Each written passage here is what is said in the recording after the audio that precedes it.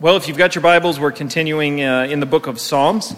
So we've been working, as you know, since the beginning of our at-home video services. We started working through the Psalms a couple of months ago. And about halfway through that, we turned our attention to the Psalms of Ascent. So those are Psalms 120 through Psalm 134. And today we find ourselves in Psalm 125. One of the things I've been enjoying about doing the Psalms over the last few weeks is the way that you can't exactly predict what topics they're going to cover as you turn to the next psalm. In some ways, every week the psalm is a little bit of a surprise in that it takes you to a topic maybe you hadn't predicted. It's one way of saying that thousands of years ago, an editor would have taken all of these psalms that were circulating around Israel and have sat down and collected them and put them in an order and arranged them in what we have today as the book of Psalms, the Psalter. And those choices that person made when they were putting these psalms together, particularly ones in a series like this, Psalm 120 through 134, it had some purpose or intent behind it that we begin to discover as we work through them. And one of the things that immediately strikes you about the Psalms is they're not set up in a sort of step-by-step order. These Psalms don't work by, once you understand Psalm 1 and you really master it, then you're ready to go to Psalm 2. And once you master Psalm 2, you move to Psalm 3. And they're progressing you step-by-step towards some big goal at the end where you could say that I'm a consummate professional because I've worked my way step-by-step through the Psalms. The Psalms don't work that way. Instead, at times, they can feel a little bit random when you come to them. Each one is sort of a new topic unto itself. But what always surprises me about the Psalms is for that randomness, the amount of relevance they have to them. That when you work through these Psalms, you may not have said, you know what I need today is Psalm 125. But as you force yourself to move through those Psalms, you suddenly find Psalm 125 was exactly what you needed to hear and completely relevant to your moment. You begin to realize that these Psalms know things about you, know things that you need, sometimes before you realize that you need them. Eventually, even if you read a psalm like Psalm 125 or another and say, yeah, it's not exactly where I am. Last week we looked at this psalm of being trapped in a cage and realizing you were freed. Maybe you said, things are going good. I don't exactly feel like I'm caught in a trap right now. The truth is, one day you will. And this exposure to these psalms gives you the language and the understanding for that moment when it hits. And you suddenly say to yourself, Psalm 124. So I want to look at Psalm 125 today. Again, the Psalms of Ascent are relatively short, just 5 verses. So we'll read it, Psalm 125, verse 1. Those who trust in the Lord are like Mount Zion, which cannot be moved, but abides forever. As the mountains surround Jerusalem, so the Lord surrounds his people. From this time forth and forevermore. For the scepter of wickedness shall not rest on the land allotted to the righteous, lest the righteous stretch out their hands to do wrong. Do good, O Lord, to those who are good, and to those who are upright in their hearts. But those who turn aside to their crooked ways, the Lord will lead away with evildoers. Peace be upon Israel. Psalm 125 has a pretty simple image. Most of these psalms are based around the kinds of analogies we've been looking at. These poetic images the author of the psalm is drawing. And this week they're pretty straightforward. 5 of these images. The first one is this. Trusting in God is like Mount Zion. We'll have to figure out what that means.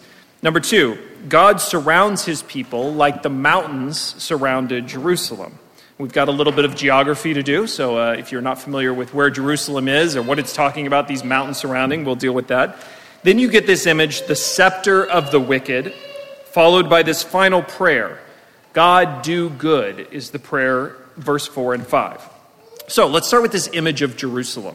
The first comparison compares what it means to trust in God with being Mount Zion, which cannot be moved and is forever settled. Mount Zion is, of course, a reference to Jerusalem. This is the mountain that Jerusalem, the city itself, was founded and built upon. And each time, if you go through Israel's history and on even into history today, each time Jerusalem was captured or conquered, inevitably it would be rebuilt. And one way or another, the Jews would return to the city to take up their worship to begin again. A Jew looked at the city of Jerusalem as the center of their faith, a center of their worship. And it was at this city that God's presence was central. It was also in this city, the city of David, Jerusalem, where God had promised David that a descendant of his would rule upon that throne for all eternity. So it's not hard to imagine that for a practicing Jew, the city of Jerusalem was a kind of eternal city, a city with eternal promises, a city with a hope and a future founded in God. It's interesting how Israel remained settling in Jerusalem over and over again, all these years. I mean, if you go to Jerusalem today, as you probably know, there are still practicing Jews in Jerusalem, these thousands of years later, still settling there, still worshiping God there. So the psalmist makes this remarkable claim. If you trust in God, you are as secure as the city of Jerusalem, with all of its eternal hopes and all of the protection and defense of God. As difficult as it would be to pick up the mountain Jerusalem is built on and move it somewhere, as difficult as it has been to remove all of the Jews from Jerusalem, so it is with you when you put your trust and confidence and faith in God. You're not going anywhere, neither is Jerusalem. Thousands of years, Jerusalem still sits, and those who trust in God have the same kind of solid assurance. The second image says that if you trust in the Lord, you are surrounded like the mountains surround Jerusalem. So you have to get a little mental picture of what's happening here. Jerusalem, as we've often talked about, sits on a mountain, Mount Zion. People will talk about going up to Jerusalem, whether you're going from the south to the north or the north to the south. It's not a reference to compass direction. It's a reference to the topography. You're going up to Jerusalem because Jerusalem sits on a mountain. But Jerusalem is actually sort of sitting in a dish, if you will, of surrounding mountains. So what you get is you get 7 mountains, large hills, if you want to think of them that way. They're not snow-capped, but they're called mountains. If you had to walk up them one way and then back the next, you would call them mountains. And as you ascend these 7 mountains, within the bowl of those 7 mountains sits Mount Zion that Israel is on. So if you've ever been to Israel, I got a chance to see it last time I was there. One of the places you will often go as a tourist is there's a sort of parking area with one of these viewpoints, you'll often see around here too, where you can pull off and walk down. There's one that's about halfway up the Mount of Olives. And from the Mount of Olives, you actually look down into Jerusalem and into the ravines, the valleys that lead up to Jerusalem. So from the Mount of Olives, when you stand in this viewing area, you actually can look down into the city of Jerusalem and down into the temple complex itself. But to get there, you would have to descend below it and then back up this Mount of Zion over like the Kidron Valley in this case. So what the psalmist is recognizing is the way Jerusalem sits in this ring of mountains on a mountain. What that meant in the ancient world was this was a very defensible position to build a city. You were protected by mountains on all sides and protected by being on a mountain itself. What it meant is no one could sneak up on Jerusalem. When you're in Jerusalem, you see all of the mountaintops around you, and any army coming over was pretty obvious and visible from the city. It also meant that anybody who was trying to conquer the city would be forced to trek over those mountains, down through the valley, and then back up to the walls of Jerusalem. It made it difficult to move siege equipment. It made it difficult to find a place to settle an army. It oftentimes left your army tired and exhausted from the trek before you even began the battle. It's one of the reasons that Jerusalem was such a defensive stronghold for Israel's capital. Now, if you know a little bit from the Bible, we did this probably years ago when we were in the book of 1 Samuel. David conquered Jerusalem. It was not a city he built. He conquered it from the Jebusites. And that city was so well defended at the time that whenever David was trying to conquer it, the Jebusites actually took the blind and lame citizens from the city and put them on the walls of the city to mock David, saying, "Our defenses are so strong, the blind and the lame could defend this city from you getting in here." David only was able to conquer Jerusalem because they found a water duct that carried water into the city, and his men were able to sneak through the water duct and open the gates so that David's army could conquer the city. The defenses were something that really were, even for David, insurmountable. The confidence that that defensive position gave Jerusalem is what's at the heart of this image of the psalm. This is what Jerusalem was, an eternal city that had these natural defenses protecting it. And so the psalmist says, when you trust in God, you have both the same assurances as Jerusalem, and you are surrounded by God's presence in the same way that those mountains surround Jerusalem. Now that image takes on even bigger meaning when you remember that we're doing the Psalms of Ascent, right? These Psalms were oftentimes used by Jews as they traveled to Jerusalem for religious holidays. They would recite Psalm 120 through Psalm 134 as part of their pilgrimage. Each day they might take a psalm and go through it. When I was in Israel, Dr. Jim Bradford led that trip. Every day on the bus as we would head to the next site, he would read one of the Psalms of Ascent, kind of mimicking this practice of as you're headed towards Jerusalem. So what does this psalm mean for that person who is traveling, the pilgrim, who's not in that walled city, but out in the wilderness. The person who's literally climbing those mountains to get to Jerusalem. We've talked about several times through these Psalms the risk, the constant risk that one of these traveling pilgrims would have been under. We've talked about the risk of marauders, thieves and robbers, flash floods in these ravines, the wild animals, the risk of rock slides, the heat of the sun, the possibility of injury with no help, no support.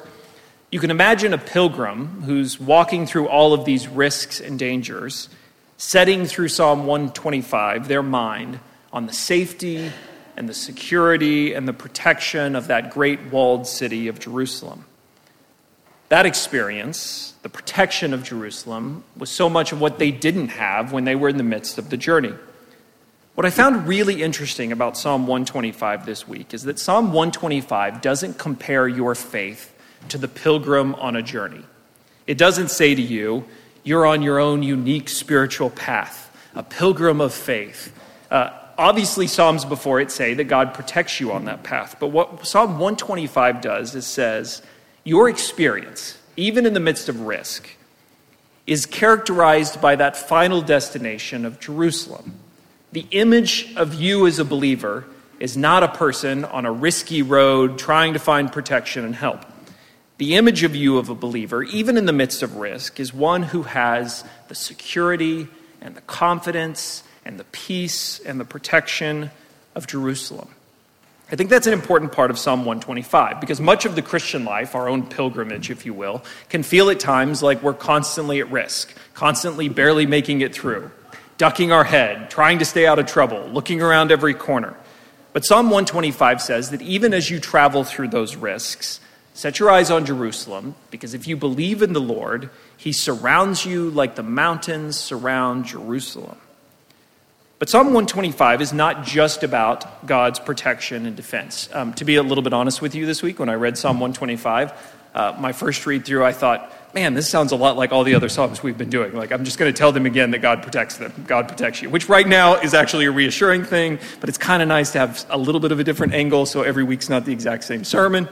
So I started spending more time with Psalm 125, and it struck me that this is not primarily a psalm about how God encircles us and protects us and keeps us safe. That's the starting point of the psalm. But verse 3 says that a scepter of wickedness will not remain over God's people, God's land, for long. Because if it did, the righteous would be tempted to do evil. That's a really interesting line. What's that all about? The psalmist says that when wickedness reigns, when our experience is the oppression of wickedness all the time, there's a temptation for even the righteous to conclude that that's just how the world works. That's how things get done. What else do you have to do but to participate in the broken system? If righteousness rules and righteousness works and righteousness pays off, then that makes sense. But if wickedness rules and wickedness reigns and wickedness pays off, then what are you left to do in this world but to join in? And that's what the psalmist is saying. If the wickedness rules over the land for long, then even the righteous will come to the temptation, the conclusion, we might as well do what everyone else is doing. That seems to be the way things get done in this world.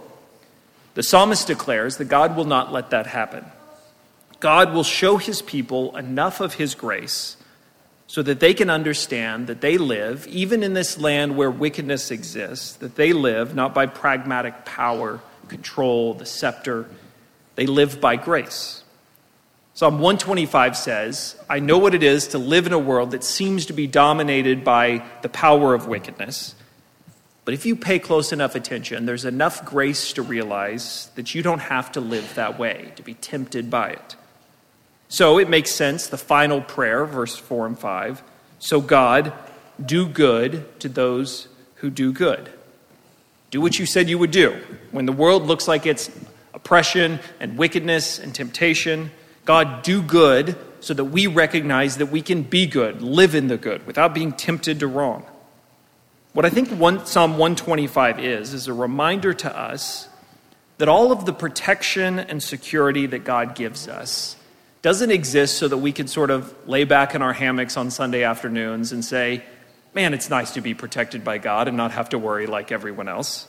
There's a temptation that we read the Psalms this way. I'm secure, I'm safe, God's got my back, I can relax. Psalm 125 instead says, because we have this protection, this security, we can continue to do good. To not be tempted by the ways of this world, but to live out that good, to live out that grace in ways without God's protection would not be possible. Maybe that seems like a strange conclusion for you, but I think you know this about yourself as well. Some of us got stimulus checks in the mail, and I was joking with several people. I know both the responsible thing to do with my stimulus check, and I know the thing I would actually like to do with my stimulus check, right? I could buy a boat, a very cheap boat, but still a boat, or I could pay off a car loan, which is probably the thing that I should be doing with that money. Neither of which is what the economists want. They wanted me to spend it at McDonald's and Walmart. But whenever you receive a great gift, there's the responsible thing you can do with it, there's the irresponsible thing you can do with it. Ashley will also, to give you another analogy, will testify. My dad and I have a bad habit of making poor decisions when it comes to bad weather. So one time we went bird hunting in South Dakota. You were talking about this morning. See, this will prove my illustration so well. We knew that there was a blizzard coming in, but we decided no blizzard would stop us from going bird hunting. So we set off to South Dakota, convinced we were tougher than any blizzard, anything Mother Nature could throw against us. At some point along the road, when we could see nothing but out the side window, I could make out the road line to let him know he was still on the road. We realized that this was a really stupid decision that we had made. Turns out we couldn't just drive our way through a blizzard. By God's grace, it turned out okay. We survived. And so then what do we now do? We brag about how we weathered that storm and nothing was going to beat us down. We do the responsible thing, we did the unresponsible thing, and then when it worked out by God's grace, we use it as a mark of our own manhood, our own toughness, our own determination. This kind of thing happens spiritually for us all the time. Having God's protection means that I don't have to worry. I'm safe. We see it play out. Some great risk, some great anxiety or fear that unfolds in our life. And much to our surprise, it doesn't materialize. God protects us, sometimes in miraculous ways. What do we then do with it? We say, see, it was never any big deal to begin with. Everything works out fine. Thanks to God's goodness, I'm just going to pop some popcorn and turn on Netflix and be thankful that God has been so good to me and go back to doing all the things that I wanted to do. Isn't it nice to have God on your side, a little extra protection to get you through? If you think I'm being a little hard on you about this, Paul worries about this in several of the churches that he pastors in the New Testament. He makes this point to the Galatians. Do not be deceived. God is not mocked. For whatever one sows, that will he also reap.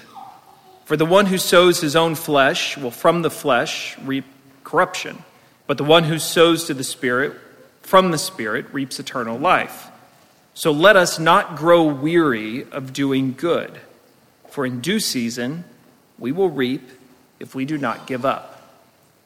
What Paul is pointing out to the Galatians is there's a certain kind of temptation that comes with God's protection. That risk is that you use up all that protection for your own good and then get busy doing all the things you wanted to do now that you've been so well protected and secured in it. What Paul says to his church is, don't be deceived. Don't assume that God's protection exists so that you can just go sow the seed that you want and do the things that you want and God will protect you. Instead, he says, God's protection exists so that you can go and sow good seed. Sow to the Spirit so that you can reap things of the Spirit. And Paul's final conclusion is, use this protection to do good, not to grow weary of doing good, not to feel oppressed by the fact that good doesn't seem to be the way the world is working around us. Because you have God's protection, because you have God's faithfulness, you are the people who can sustain doing good when others grow weary of it. We've spent a lot of time recently talking about God's protection through these Psalms. How God protects you physically. Psalm 91 was at the center of so many churches preaching through the coronavirus, God's protection from disease, from famine, how his presence protects us from fear and anxiety, one of the great themes of the Psalms, how God provides for our needs when we find ourselves wanting, how we're strengthened by relationships and community where it didn't exist. But let me put all of that protection language really clear for you from Psalm 125. if your response to all of that protection is to say thank you and then get right back to the things you wanted to do in your own interests, you've missed the point of God's protection. God's protection is not just to keep you safe so that you can live content and happy in your own living room with your shows and your properly held bank account. God's protection frees you, keeps you safe and secure, so that you can bear the risks of doing good in ways that others couldn't. You can give in sacrificial ways others would be terrified to do because you know that God is your provider. You can sacrifice because you see the way that God sacrificed for you and used that sacrifice for good. And so as you sacrifice, you know that it too will be good. You can hold your tongue and not speak when your pride and everything else in you says that you should, because you no longer have the need to be right, to be heard, to protect yourself. You can also speak and tell the truth, even when you know that it will be persecution, because it's not the end of the world. You hold a future, an eternity before you. What you get from God's goodness and his protection is a freedom to do good in such a way that it will not cost you what others fear that doing good will cost. You can lay things down and sacrifice and let go and give in ways that everyone else in this world is terrified to do because doing so might come at a cost. Paul offers it in a similar way to the church at Thessalonica. For we hear that some among you walk in idleness, not busy at work, but busybodies. Now such persons we command and encourage in the Lord Jesus Christ to do their work quietly and to earn their own living. As for you, brothers, do not grow weary in doing good. Apparently, there were some in this church that after receiving the gospel, God's protection, possibly in that church of even coming in and in their needs, finding financial means from the church itself, they're being aided by other people's sacrifices. They look at it and say, how nice this is.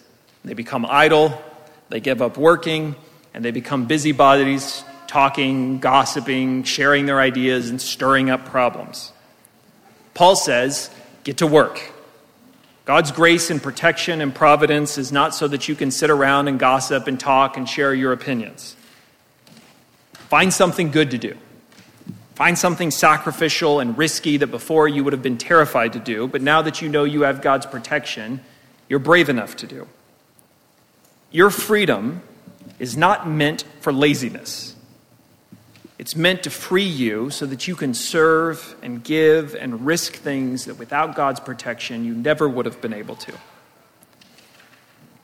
I ended up recognizing that Psalm 125 is a message that I need, that we need, particularly in this moment. But to do so, you're going to have to ask yourself a really hard question. What causes you to grow tired of doing good? It happens to all of us. Whether it's your bank account, whether it's the investment of your time, whether it's the emotions of a relationship, you find yourself trying to do good, and some night you're just ready to put your head down, go to bed, and be done with the whole thing because it's not working. It's costing too much. It's not getting anywhere. You're growing weary of doing what you know is good, right? And so you have to ask yourself the important question, why? If this is good, if it's worth doing, why do I find it so hard and why am I getting so tired of doing it? Is it because I expected some reward for my good? Surely good is the right thing, and if I do it, it'll pay off. But I'm not seeing it pay off. Why isn't there some reward in doing good? Maybe it's because you have broken your back to make this sacrifice, to do good, when no one else seems to be doing the same. Why is it I'm trying so hard? Why is it I'm sacrificing so much? And look at everyone else around me. Nobody else is trying good. If nobody's trying to be good, why am I trying to be so good? Maybe you get tired of doing good because no one seems to be recognizing the good you're doing. Is it really good? If a tree falls in the woods and no one hears it, did it really fall? If I do good and nobody recognizes I did good, is it actually good, or did I just waste my time and interest? Maybe someone else is getting the recognition for doing far less than you've done. That's the tough one. You need to ask yourself this question and spend the time to figure out the answer to it. Why do I grow tired of doing good? Because the more you understand the answer to that question, it opens up a door to understand something about God's protection and grace that you failed to understand. The point of that question is not so that you can beat yourself up and say, that's why I'm getting tired. Now I've got to go do better. Do good, do good, do good. Don't get tired, don't get tired, don't get tired. As if you could say to yourself running a race, don't get winded, don't get winded. That happens whether I want it to or not. You ask yourself this question because God's protection offers you a way of doing good without growing weary. That if you are growing weary, you failed to understand about his grace and about his security. You haven't understood how his grace frees you from the demand of being paid. How recognizing that Christ's payment of salvation and eternal life is so great as to tip the scales so that any other earthly reward becomes like nothing. You haven't recognized how your good is always an act of gratitude, not justice that demands everyone do the same, not an expectation of being recognized and honored for it, but you do good because of how much God has done for you, and out of gratitude, how could you do anything else? To grow weary of it is to suddenly shift your relationship with God from gratitude to works. You haven't grasped how good Jesus was to you. You haven't grasped the way his world, his kingdom, works by grace. Something of this world, the scepter of wickedness over us, has tempted you to give up doing good and to approach life and living and possessions and relationships and time like everyone else around you. And so by doing, you've let go of this world of grace in the gospel and taken up something of this world. If you spend time asking that question and really honestly trying to understand the answer to it, not always an easy answer to find, what you get at the end is not just an answer that now helps you do good. You don't just get the good you're trying to do. What you get with that question and the answer is a deeper understanding of what you have received by faith through Christ. What you get is the very thing you were afraid of losing, the thing that motivated you to give up in the first place: security and peace and protection and joy. You're going to find that there is some piece of God's kindness and grace that you haven't fully tasted or taken advantage of. And when you do, that thing which made you weary of doing good suddenly becomes a joy that motivates you and compels you into doing that good, not just out of duty, but out of that gratitude that was missing. Psalm 125. We're going to close in prayer and we're going to worship. But I really hope that question, although I'm not answering it for all of you, because it would take, and we could do it if you would like to come up one by one. We could have the conversation about why you grow weary of getting good. But the truth is, it's a work for you to do with the people in your life, with the Spirit in prayer, being honest, and I hope actually doing this assignment, not just in a theoretical sermon, but ask yourself the question, why is it that I grow weary of doing good? And what is it about the gospel that I've not fully taken advantage of to free me from that fear, from that risk? What is it about the eternalness of this city, the protection of this city of Jerusalem, that if I had, would give me the courage and the braveness to sacrifice more and to do good in ways that no one else afraid to protect their own interest in this world can? Let's close in prayer this morning and we're going to worship. Heavenly Father, we come before you this morning, thankful for what Psalm 125 offers us. God, you did not come just to make demands, to tell us what we were doing wrong and to tell us to go do better at it.